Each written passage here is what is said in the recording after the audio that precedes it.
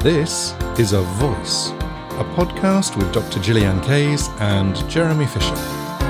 This is A Voice! Hello and welcome to This is A Voice, Series 2, Episode 7. I'm Jeremy Fisher, and normally you'd hear Gillian next. But because she's recovering from heart surgery, we're taking a short break from live podcasting, and we thought it would be a good idea to share some of the best bits with you from our own duo episodes. Let's start at the very beginning.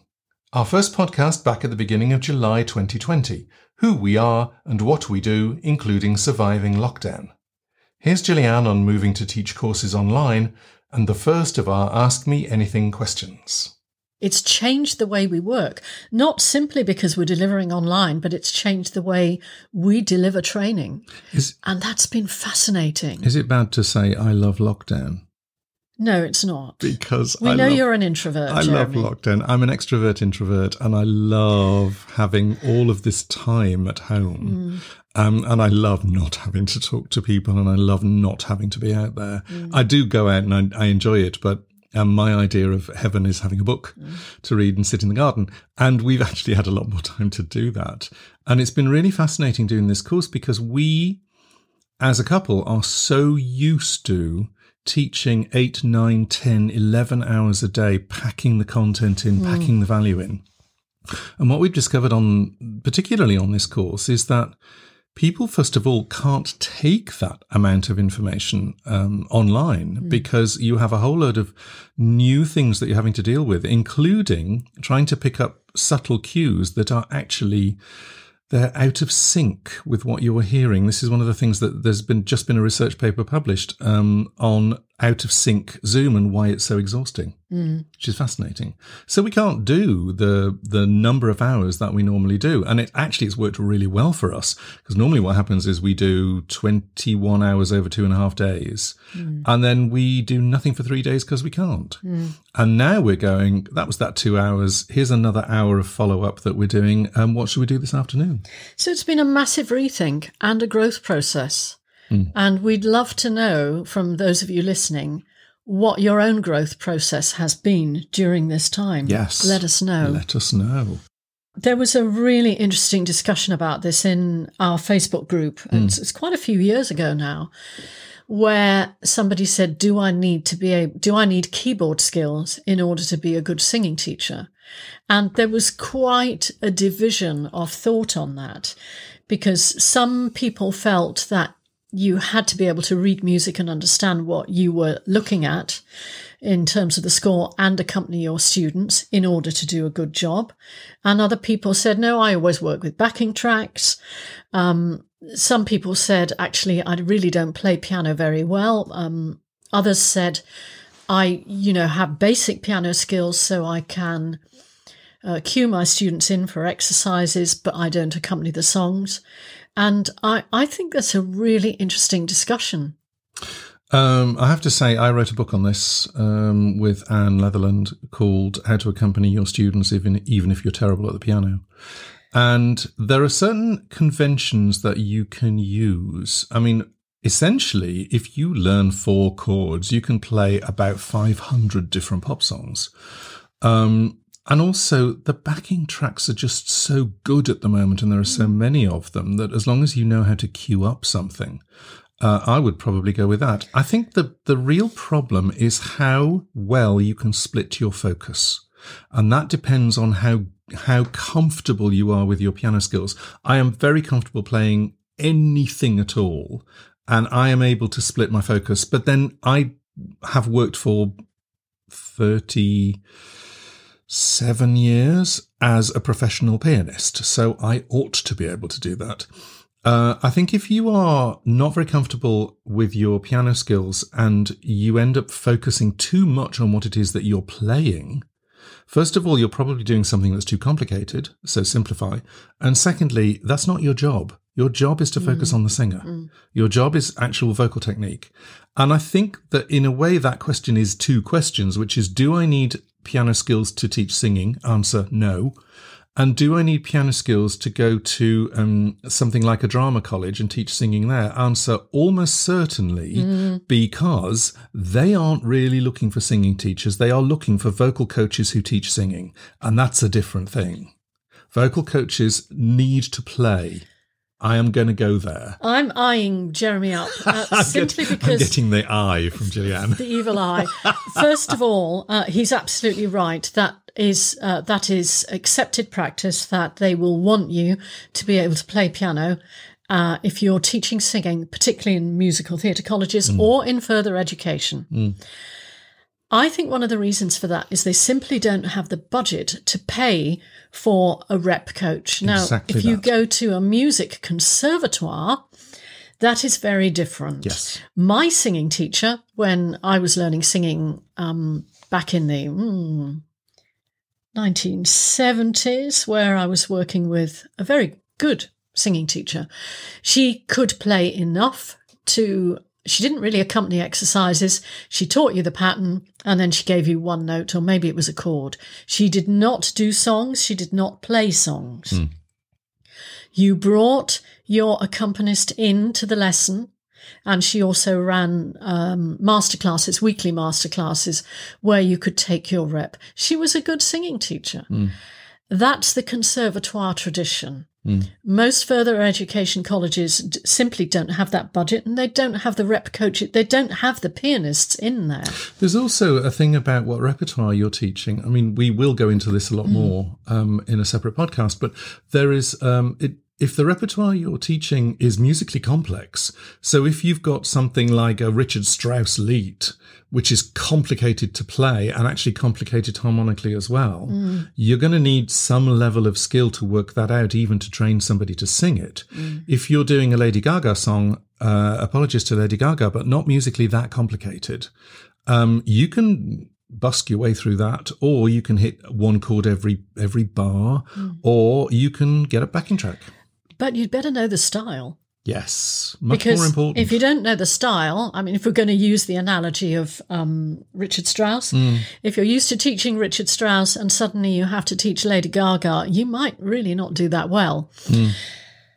I think what I'd like to say, going back to the first part of the question, is, for me, it doesn't matter whether you can play piano or not. As it happens, I can.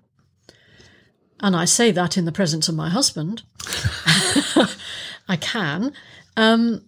It matters how good a musician you are. Yeah. Now, you can be a musician without actually being able to read music. Totally. But if you don't understand melody, if you can't track melodies and you can't track pitch, if you can't track and process rhythmic patterns, and if you can't understand the environment, the harmony, and all of the stuff that's going on in the backing of the music track, then my opinion, don't teach singing. Yeah, I'll be a little blunter, because I sometimes am. If you don't understand music and you're teaching singing, you aren't teaching singing, you're teaching noise making. It's a very different thing. Yeah, that's our position, folks. That's our position. In episode 2, we focused on the difference between us. We're a married couple, but we have different music backgrounds as a singing teacher and a vocal coach. Hello, and welcome to our second podcast, and this one is vocal coach versus singing teacher. I feel a little bit of competitiveness coming on here. Absolutely not. I'm Jeremy Fisher, and I'm the vocal coach. And I'm Gillian Kays, and I'm the singing teacher. Yay. Okay, so fight. What do you think is the difference? Oh, wow. You put me on the spot there. Straight away. I know one thing I certainly feel as a singing teacher is the level of musical ability. Please don't shoot me, other singing teachers.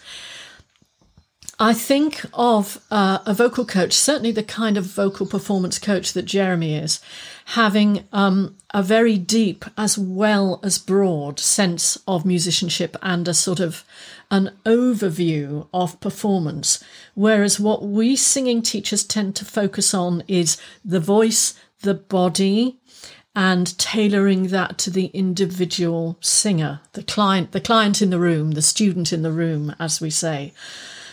I'm aware that other singing teachers might not have that perspective, but it's certainly the one that I have working collaboratively with Jeremy. Okay, ask me the same question. I didn't know you were going to ask me this question. Blimey. Yeah, go on. Ask me the same one. What do you see as being the difference between a vocal coach and a singing teacher? It's actually quite interesting because it's very similar to what you said. The thing for me, and I'm going to go straight to the same point that you did, which is musicianship. The vocal coach usually, and we're talking generalities here, but I'm going to go with the generality. The vocal coach is normally an instrumentalist first. So they will have been playing instruments since usually a very young age, which means they have a experience of music that is not necessarily vocal. So you have an experience of instrumental music, which means that you learn music in a slightly different way. And we may break that down slightly later in this podcast. Whereas the singing teacher has the experience, whether they've been instrumentalists or not, they have the experience of voice. And producing music with a voice, I think, is a very different animal from producing music with an instrument, partly because you can't take your voice to the shop and replace it for a better one. You actually can, you've got the one you've got.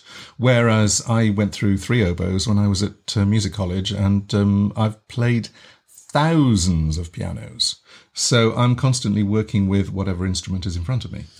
I think that's a very good point about each individual singer's voice being an individual instrument, and that's what we're working to develop and get the best out of as singing teachers.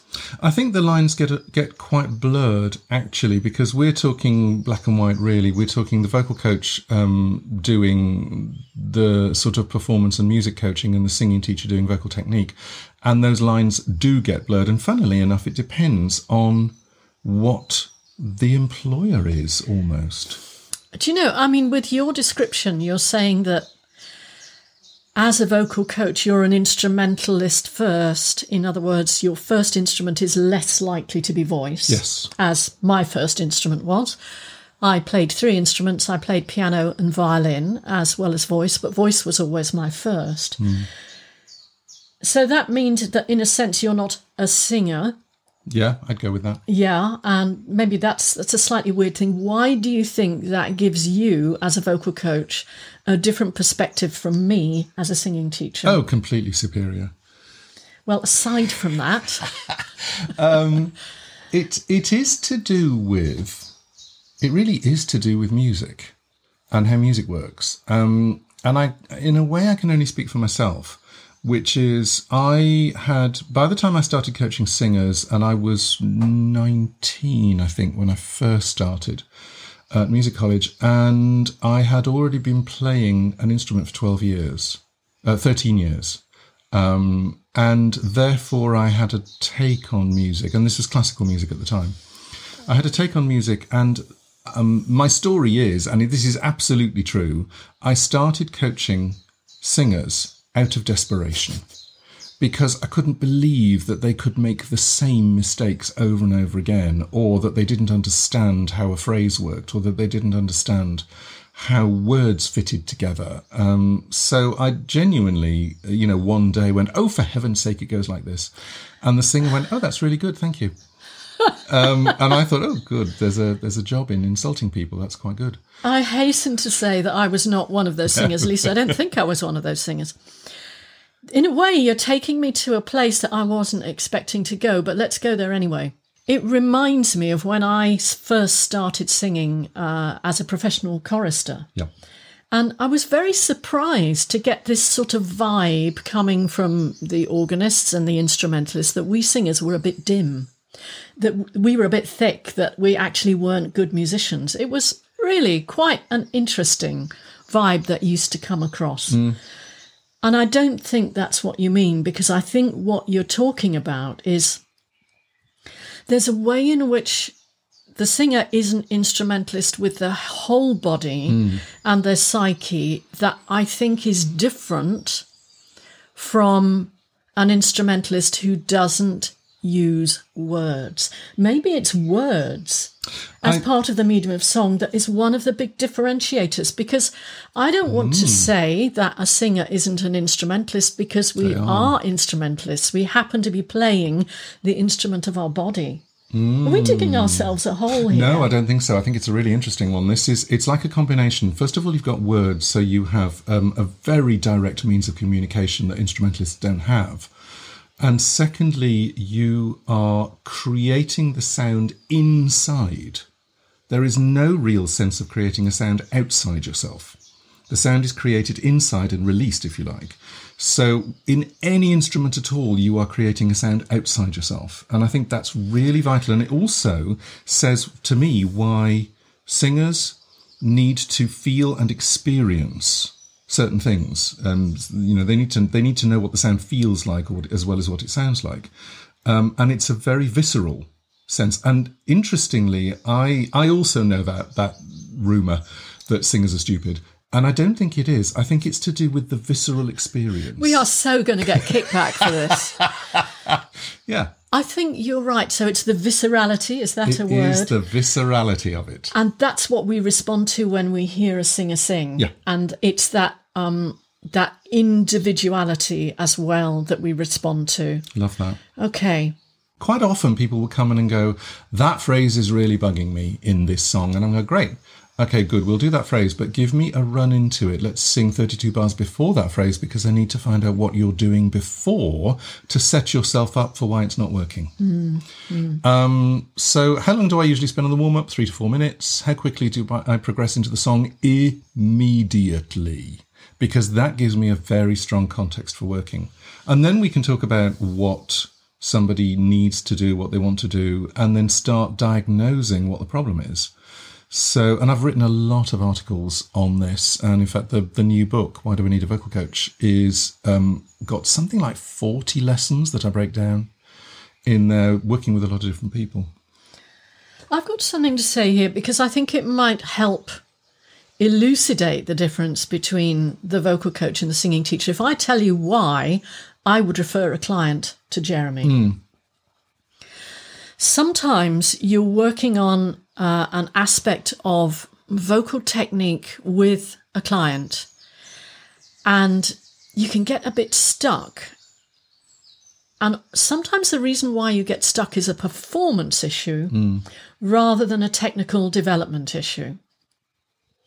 And that might be a time when I would say, do you know what? I think that you might resolve this by working on the performance side of the song with Jeremy, and I'll refer them across for a couple of sessions. Yep. Another time when I might refer a client to Jeremy is if they bring a fiendish song, like Most Sondheim or Jason Robert Brown, and they are getting ready to put the song on its feet for performance. They need to do the song with the real accompaniment. You know, I can vamp, I can kind of work my way through almost anything, but it will not be what the client or the student is going to hear in performance. And they need to do that. Because it's a collaborative thing between the singer and the pianist, or the singer and the orchestra. It's not just you, the voice. Duetting with a stranger in auditions. You know, you go in and you sing your song working with somebody that you've never met, usually playing something quite difficult. So I've done, I mean, when we wrote Successful Singing Auditions, I had at that point done 8,500 auditions in the West End. So I knew what I was talking about.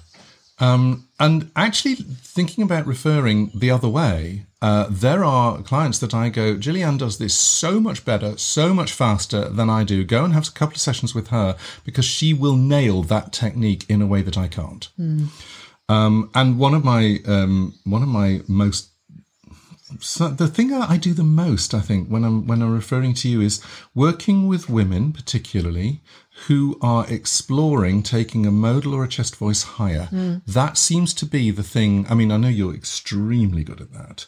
And that seems to be the thing. Sometimes I can do it. Sometimes I just go, you're wasting your money with me for this particular thing. Go to Gillian. She will nail it. And then come back and we'll work it. I am the comfortable, easy chest voice queen. Yeah. So it is interesting that, you know, even though I know a lot of technique, there are things that I just go, Gillian has this nailed. And why not go? So we're very comfortable swapping clients. And in fact, what's also interesting is that we often have clients who prefer one of our energy.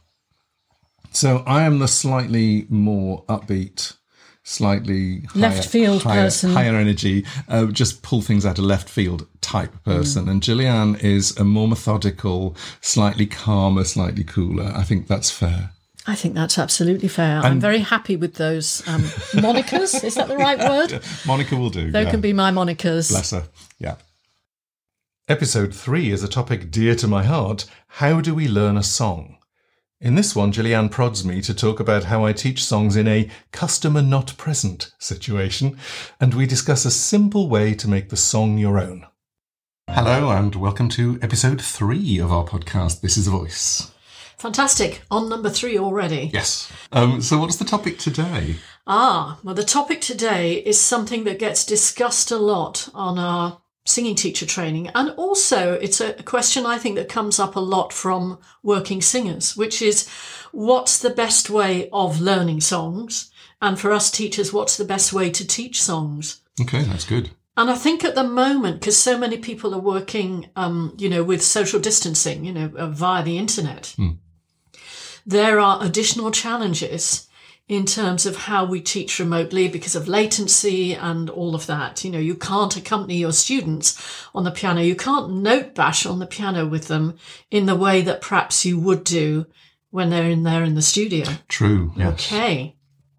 Now, there's something that you do as kind of from your rehearsal coach days that I think is very helpful. This is, if you are going to use the piano, I have no idea what's coming next. Don't play the harmonies to teach line by line. Oh, yeah. Tell us about that. Okay, so people will sometimes say to me, look, I can't get to you. Can you do me a rehearsal track? Because literally I have this audition in 3 hours' time and I can't get to you. So what I will do is I'll get the music from them and play them 2 versions of it. I'll record them 2 versions. And the first one is the melody slowed down. Because what they need to do is to work out what the intervals are. And I will do just the melody really quite strong and really sort of sketch a very quiet harmony underneath them, just in the left hand, just chords, so that they can hear harmonically. Because some singers don't think harmonically and some do. They just hear the harmony that's going on underneath the melody so that they can at least tune to the bar. And then I'll do them a second version, which is the accompaniment at proper speed, so that they get used to singing whatever is going to be being played, whether it's a backing track or a live pianist in the audition itself. So 2 versions. Very important. Yeah. Yeah, and the reason that Gillian says don't put loud harmonies underneath and don't play 2 parts or 3 parts or 5 parts or anything like that is that when you're listening to a track, very difficult to separate out what your melody might be if you've got banging harmonies underneath you. Unless you do something to feature it, which of course you can do nowadays with recording equipment. Yes. Okay. Now, so far we've talked about really just the basic parts. I mean, you talked a little bit about the intention in If I Loved You. Yes. I want us to talk about the other things that go on in a song, the musical backdrop of a song in terms of what's going on harmonically and also about the shape of the melody. So I'm going to share with you, I'm really digging into the archives here, something that I used to do with my actors. And again, I'm thinking of, the actors on a community theatre course who singing was kind of something they did not want to do. And one day I went into class and I took with them I've Never Been in Love Before from Guys and Dolls, which I knew they'd hate, but I wanted them to learn a little bit about lyrical singing. So I didn't give them the words. What I did was I simply played the melody for them on the piano. And then I played it several times and I said, do you want to just move around to this melody? How does it make you feel? Maybe you want to hum along with it sometimes. And then they had to write down the feeling that it gave them. And one of my favourite ones was, wee! You know, that sense of expansion. So we did that first so that I got their emotional response to the music. And then the next thing I did was I made them work in pairs and write lyrics. Oh, fun. Yeah. So that they had to fit the words to the music. And it was extraordinary because lots of the lyrics that were written were not about love. Some of them were. They wrote totally different things. By doing that, they learned kind of intuitively how to fit words with the melody. So they were learning rhythm. And then when we got the actual text and looked at it, it kind of made sense to them, and they had found a better way of making the song their own. And that was something that I came up with because as a musician, you know, we've got this massive catalogue of emotional memories that fit with the music that we've been used to listening to. And if somebody presents us music from a completely different culture, sometimes we can respond really well and go, wow, I've never heard anything like that before. It's fantastic. Or sometimes we go, yuck, that's different. I don't like that. Or simply, in terms of the language of music, it doesn't make sense to us. Yes, so we can't place it. So I think that's something that's really worthwhile doing with your students, that kind of whole listening thing and the emotion and getting into that backdrop. And I think it's very important working with teens who sometimes, because of peer pressure, are very resistant to working with music cultures that don't seem cool. Yeah. So I wanted to share that. And immediately, I'm going off on 2 tangents already. The first one is, it's a sort of simple version of what you're talking about, which is to take the lyrics that you're singing and rewrite them in your own words. And so often I will use text speak, I'll use slang, I use whatever it is, you know, look at him, he's fit, or, GSOH, or whatever, because it brings the lyrics and the story and the action into your own world, rather than you putting yourself into what is sometimes quite a sort of stylized or idealized world. When you actually put it into your own language, it makes much more sense to you. Well, it gives you ownership. It does. And then you've got the intention, and then you're more in tune with the purpose of the song, which is you have something to communicate. And it takes I like that a lot. It takes me beautifully into one of the other people I was having the conversation with a couple of days ago, who said, I always start with the story and the emotion and the context. And we will actually talk about even learning a song. I don't start with the notes and the rhythms. I start with the words and the context and the emotions. And I thought that was really fascinating because in a way I found it quite challenging, because as an MD, normally I have a very small amount of time to get people accurate on the notes, and that's all I have. But I thought about it. We actually had quite a long discussion about it, and I thought it was really fascinating that what you're doing is giving people the context in which this thing happens. And I loved that. I was going to try that out. What is practicing? In episode 4, we break down what practicing achieves and how to do it. We had a new process for sending us AMAs. You can record your question on speakpipe.com/vocalprocess. And we give a full 10-minute answer to our first recorded AMA from Steve Dogood on practicing in lessons. What I'm going to do is I'm going to play all 3 questions in a row, and then we're going to spend some time unpacking each question. Okay. I think that'd be really good. Here's question 1, and this is Steve Dogood. How much time in a lesson do you think is reasonable to practice something? Make some progress, but say, this is something you need to spend a little time on in your own practice sessions, thus avoiding the lesson becoming paid to watch someone practice? Or do you think that's part of the job, to ensure that practice is good practice in the lesson? It's an excellent question. It's a brilliant question. I think a lot of people are going to relate to that. And there's quite a lot in that question, so we're going to unpack it. Okay, so this is question 2, and this is Sam Chambers. Okay. How can I encourage myself to stay still when practicing rather than walking around the room? I love this question, and I've got a really specific answer for you, Sam. And then question 3 comes from Pippa Goss. Hello, Gillian and Jeremy. In your opinion, what is the difference between practicing and rehearsing? Such a great question. Well, and that couldn't have been more timely, It could really it? follows on from Yeah. your story. Yeah, what is the difference between practicing and rehearsing? And we've got some really great answers for that. So shall I go back to the first one, to Steve's? Yes. Okay, I'm going to read this out because we need to break this down. This is quite a complex There's question. two questions in there, I think. How much time in a lesson do you think is reasonable to practice something? Make some progress, but say, this is something you need to spend a little time on in your own practice sessions.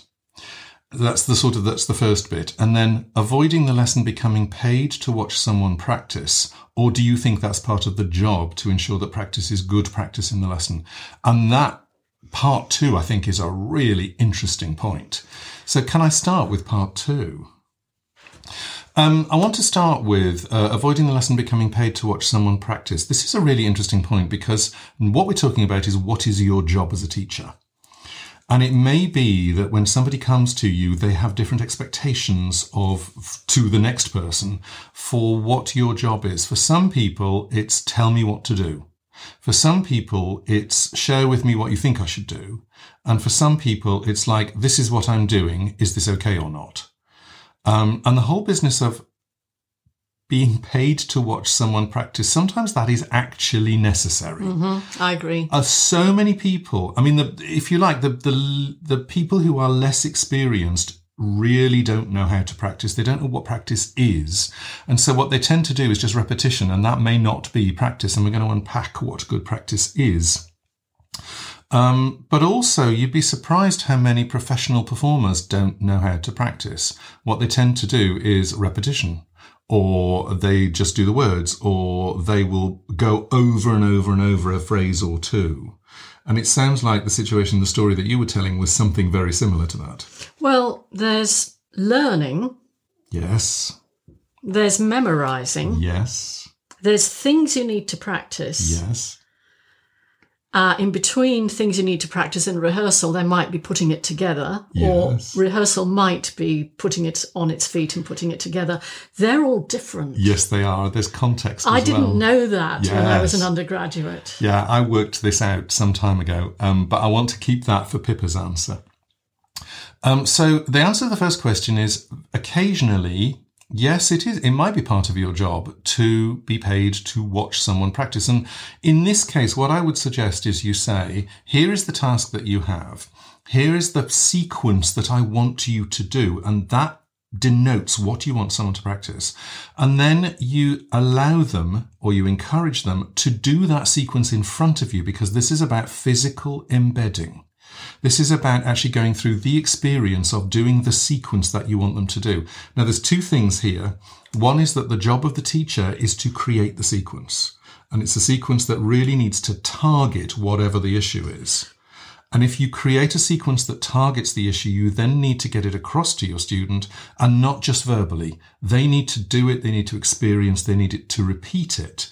And so in that case, you're being paid to watch someone practice, but in a way it's very focused in that you're showing them what it is that you want them to repeat when they're at home. So the sequencing that you're talking about, the sequence of exercises or excuse me, or maybe, instructions that need to be followed. That's about skill acquisition. Yes. You are teaching the skill. Yes. And you need to make it clear to the student what it is that they need to practice. Yes. And yes, you do need to check their practice, in other words, the way that they're doing it, so that they're doing it correctly.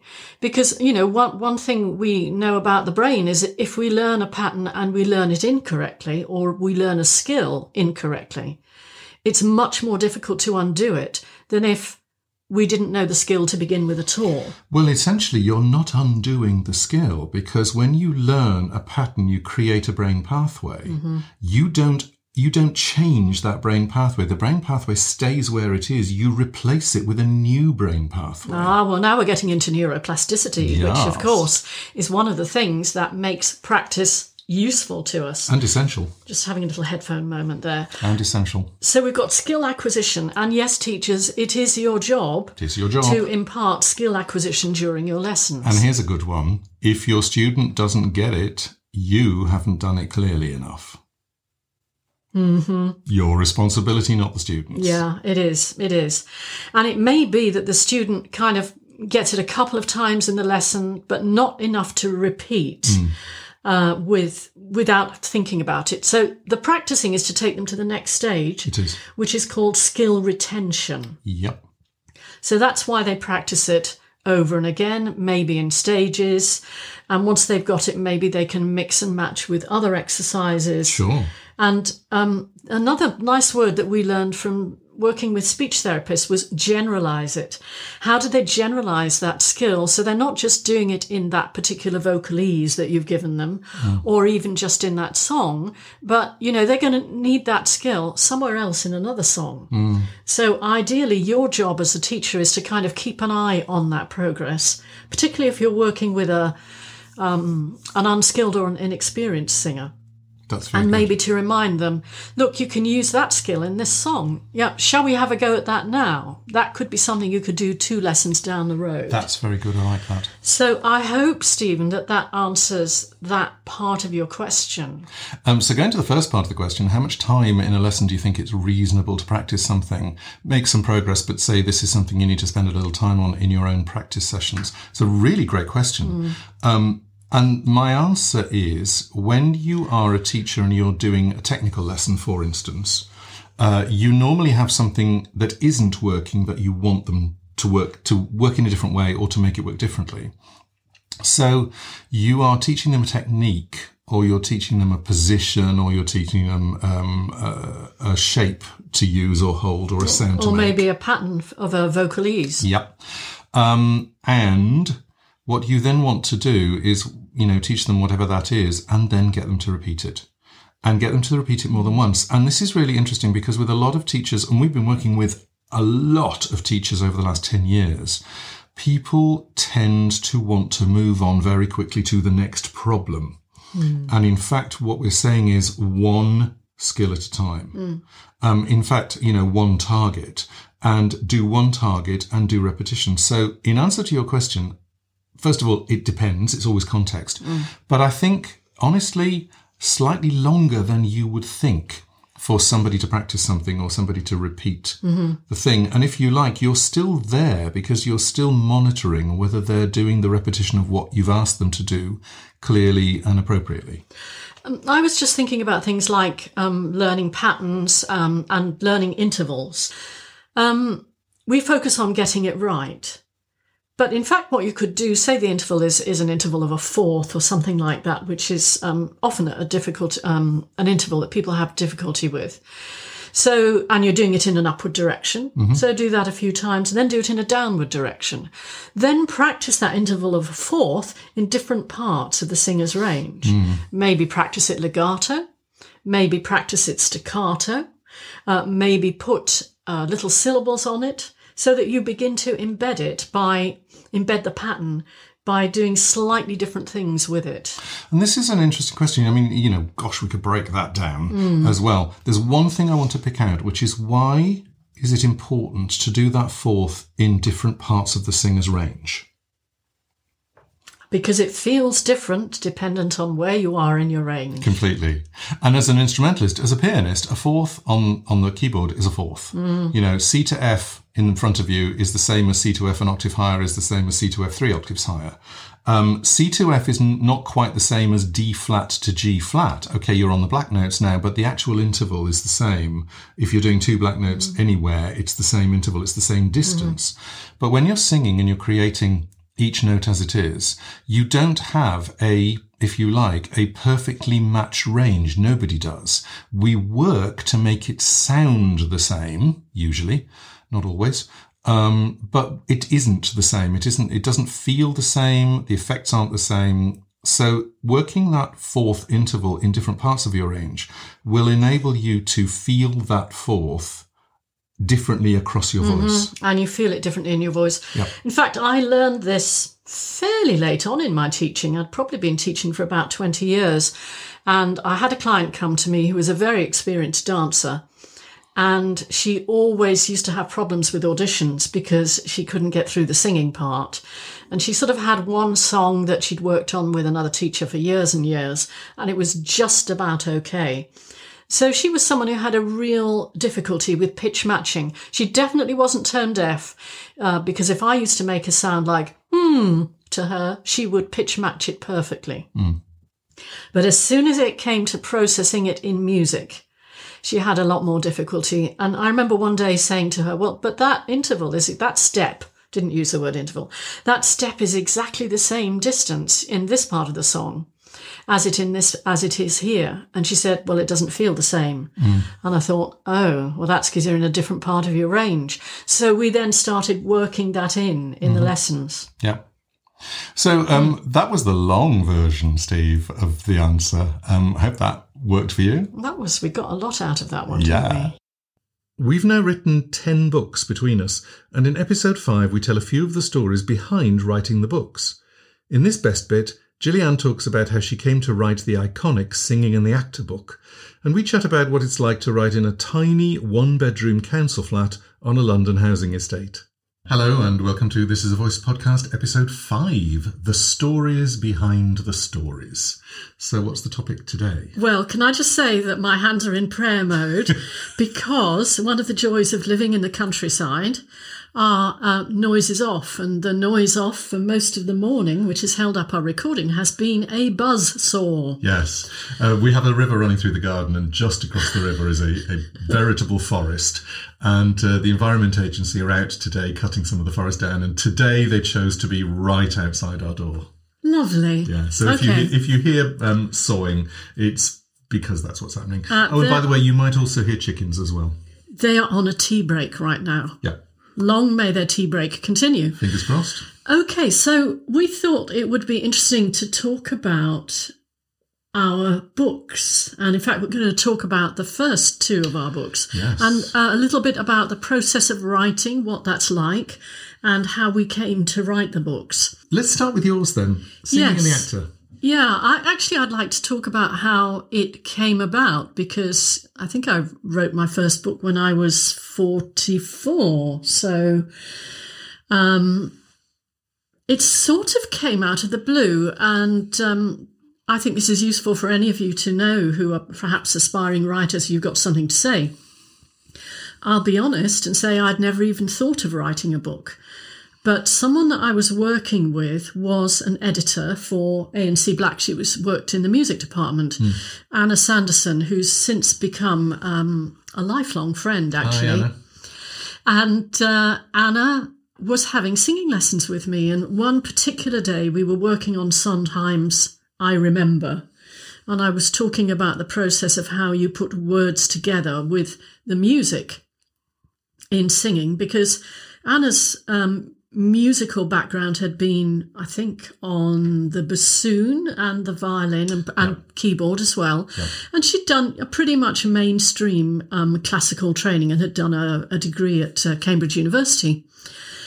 And I was explaining that the way the text is lifted off the page for an actor who sings is very different from the way that a singer sings. And as a result of that, and it could have even been 6 months later or a year later, a book had been submitted to A&C Black by somebody else, I don't know who it was, as a sort of a pitch. And Anna had been asked to look at it, a bit about singing.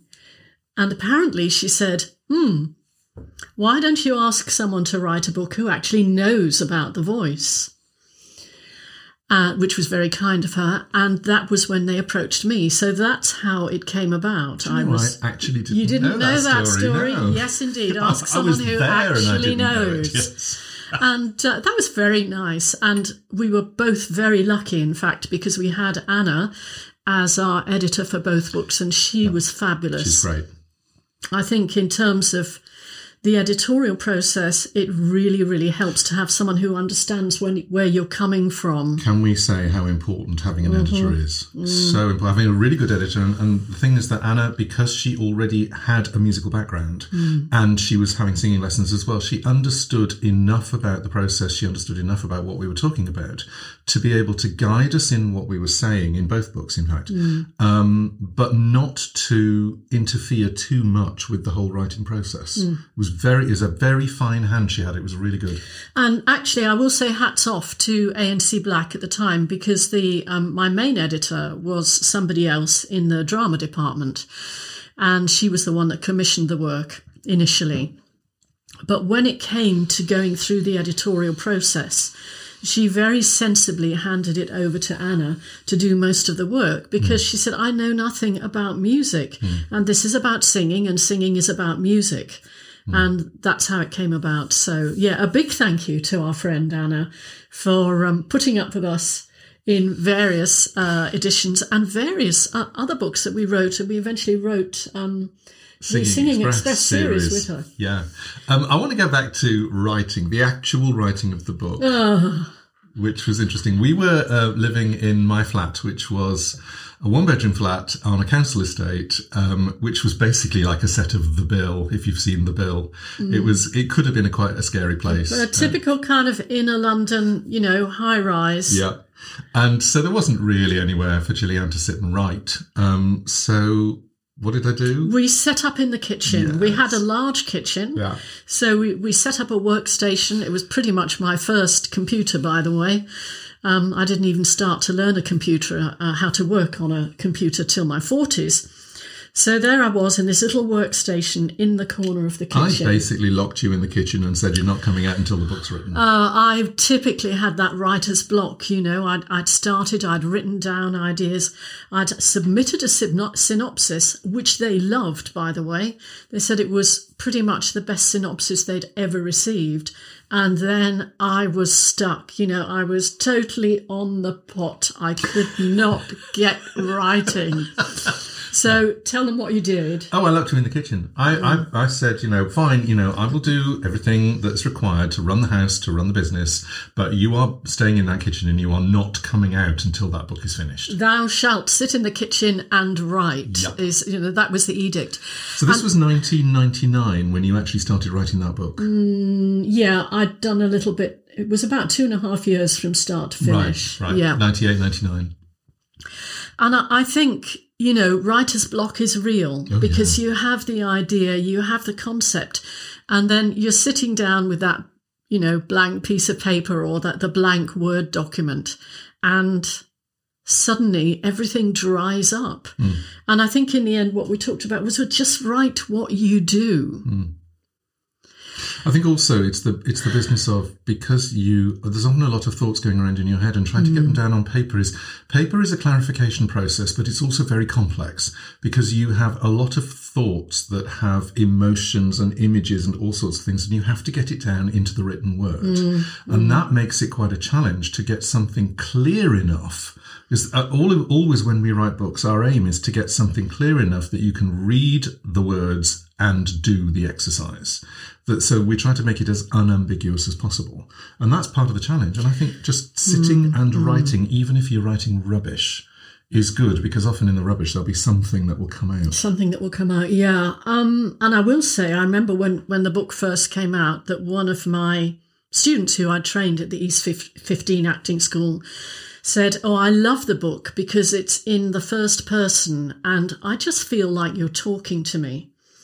And I didn't actually know that it was a big decision, that it was a brave decision to write in the first person. To me, it seemed really obvious. This is what I do. And then, I had people contacting me and say, that was very brave that you did that. Yeah, apparently that was really unusual. It wasn't normally done to write a study book like that in the first person. Yeah, and retrospectively, as a researcher, of course, you don't do that. Or if you do, you kind of declare why you're doing it in a certain part of the research. So it isn't just about I.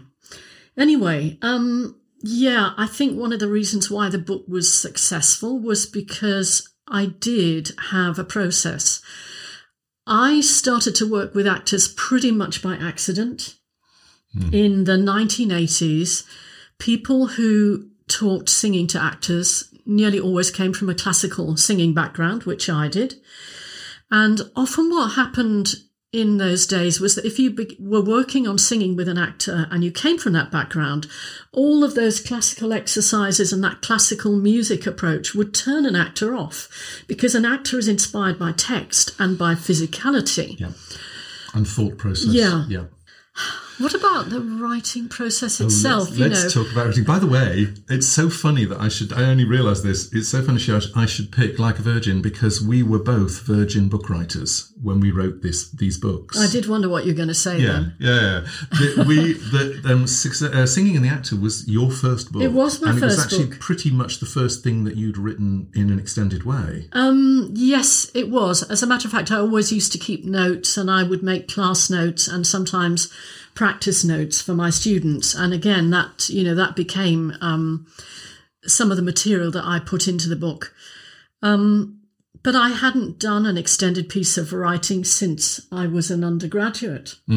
My last piece of extended work before 2002 was as my postgrad diploma. Yeah. So how did we learn to write? We just did it. Apparently, well, it turns out we're quite good at it. Yeah. And I think having a good editor really, really helps. I do think it's important, even in a work of non-fiction, that you allow yourself to, if it's not a research book, you allow yourself to find your own voice within the book. Very much. I think we both did that.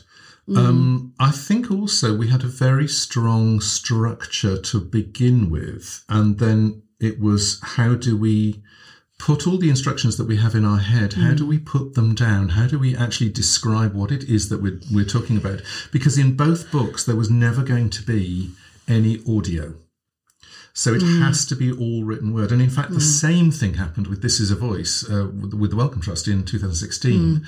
We were told that it was 99 exercises for voice training, but we would never have a video or a CD or MP3s or any sound files at all. So it all had to be written word. I tell you what, there is nothing like having to write it down to clarify your thoughts. Yes. It is, it's a phenomenal process. And I think maybe reflecting on that, the fact that we have had to write about our practice has made us, has brought us to, it's made us really level up with our own teaching, in-person teaching. When you know that something is going to be published, you have to decide that you're going to stand behind it. Yeah. And when you know that you can stand behind something, it does not matter what people say. You still know that what you wrote is good. You're going to reviews. Me beautifully to reviews. It's, we're living in a very different cultural environment now, aren't we? Because, we have Facebook and we have YouTube,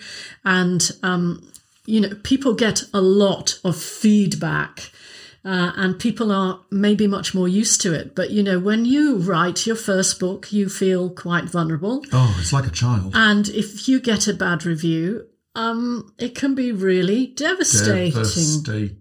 And we have had some corkers. We've had good reviews and we've had bad reviews. There's one review still up on Amazon for Singing and the Actor, saying the book is dangerous because it talks about belting.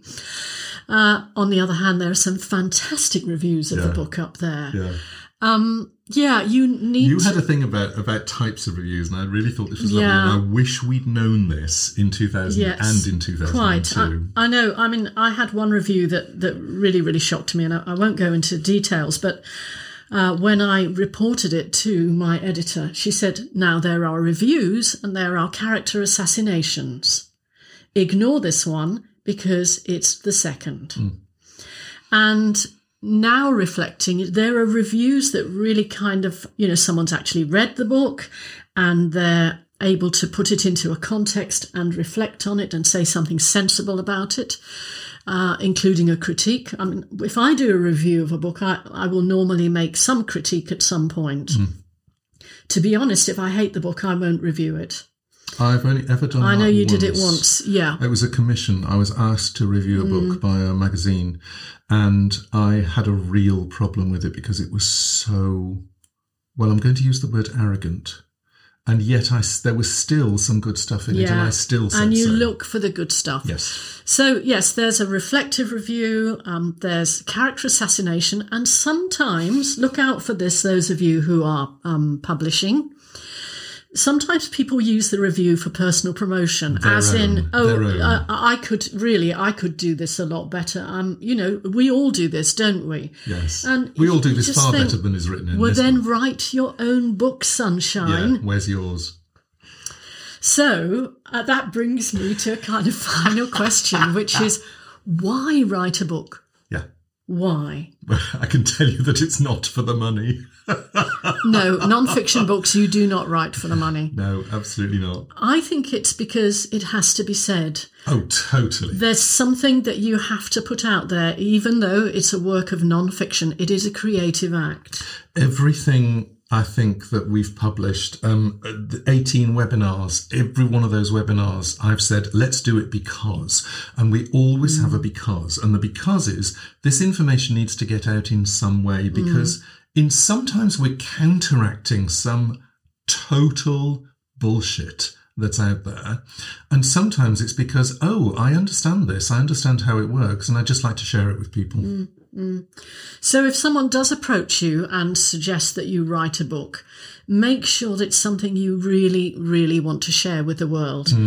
I can tell you that I've been approached more than once to turn my PhD into a book. And I'm going to be quite honest and say, in my experience, people who turn their PhDs into books generally produce something that is rather deadly. There are only a very few exceptions that I've seen. I'm writing a foreword for one right now, actually. I didn't want to do that because I thought, well, I'm going to be bored doing it, and that means the reader's going to be bored reading it, and I don't want to do that. I would rather get the core information about my own doctoral research out there in a different form, which we do in our teaching. I think the format is really important because with a PhD, it has a particular target, it has a particular goal in mind, and when you then publish it as a textbook or a novel or a book or whatever, the goal is different, and actually the target audience is different. And unless you can rewrite it to get to that new target audience, is deadly. It needs a lot of morphing. So no offence to my fellow doctoral singing pedagogues, but I'm sure you found it quite a hard process making that switch between the thesis and the book, and I decided I wasn't going to do it. It's been interesting for us in the whole writing career because right up to between Singing and the Actor, Successful Singing Auditions, the Singing Express series, This Is a Voice, all of those were commissions.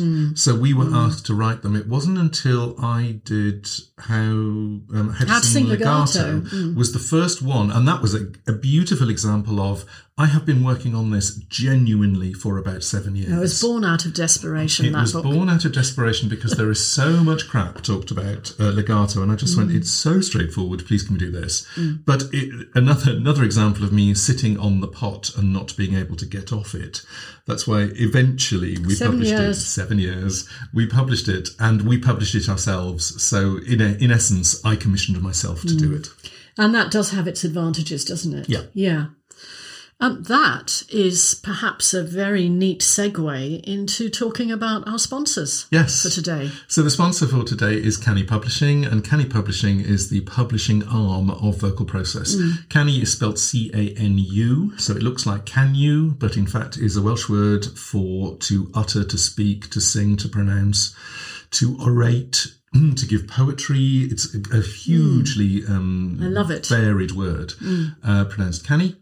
And the book that, obviously, I've mentioned it a few times, which is Why Do I Need a Vocal Coach, which is the latest one. And as I said, I think it's the follow-up to Successful Singing Auditions. It's a lovely book. Yeah. So, by the way, if you've got any of the books that we've mentioned, please will you go and put reviews of them on YouTube? We are on YouTube, on Amazon, on anywhere you like. Preferably not a character assassination, okay? Well, the thing is that we have, thank you, we already have enough character assassinations over the years. But if you can do us a reflective review, that would be brilliant. Or tell us your experience of the book and how you've been using it. We'd love to know. Yes. So I think we're done. We are on YouTube. Oh, by the way, this is a little shout out for the YouTube channel. The YouTube channel has been fairly dormant for a couple of years, but I've just started uploading 2 new series. Somebody asked us for the videos that went with This Is a Voice. Now, just to explain that, when we wrote the book and we were right almost at the end of the final editing process, we'd all been told all along that we're going to be no videos, no audio, no nothing. And they were so pleased with the manuscript that they said, actually... This is the Wellcome Foundation. We're going to provide a budget for you to film some videos. And so we were brought in on the... This is very bizarre. The Wellcome filmed the videos and we were brought in on our own book to be consultants, which is slightly weird. It was good. It was very good. And we had 2 actors and we had a lot of fun. We did. And so the Wellcome have released 2 of the series, which is one on spoken voice and a series on beatboxing. And somebody requested about 3 weeks ago that they couldn't find them and did I have them? And I thought, actually, yes, I do. So they're now on our YouTube channel. They are now being uploaded as we speak onto the YouTube channel. I can't remember how many are up there already, but I think they're going up until, I think there's another couple to go up. So if you're keen to see a few of those exercises demonstrated, go there. We will do a podcast where we talk about the other books, won't we, and that process. But we wanted to start at the beginning. Yes. With the stories behind the stories. Where it all started. So check out the YouTube channel, which is Vocal Process. Check out Facebook, which is Vocal Process. Check out Twitter, which is @VocalProcess. And sign up to our newsletter, which is vocalprocess.co.uk. Now, we haven't used any AMAs for this podcast, but we love your AMAs. Yes. Can you tell them where they can submit them? Please do. Please record your AMAs because we'd love to hear your voice actually asking us. And so if you go onto speakpipe.com/vocalprocess and you can record questions for us and we will play them in the podcast. So that's brilliant. We are done, I think. So we will see you next time. Over and out. Yeah. Bye. Bye-bye.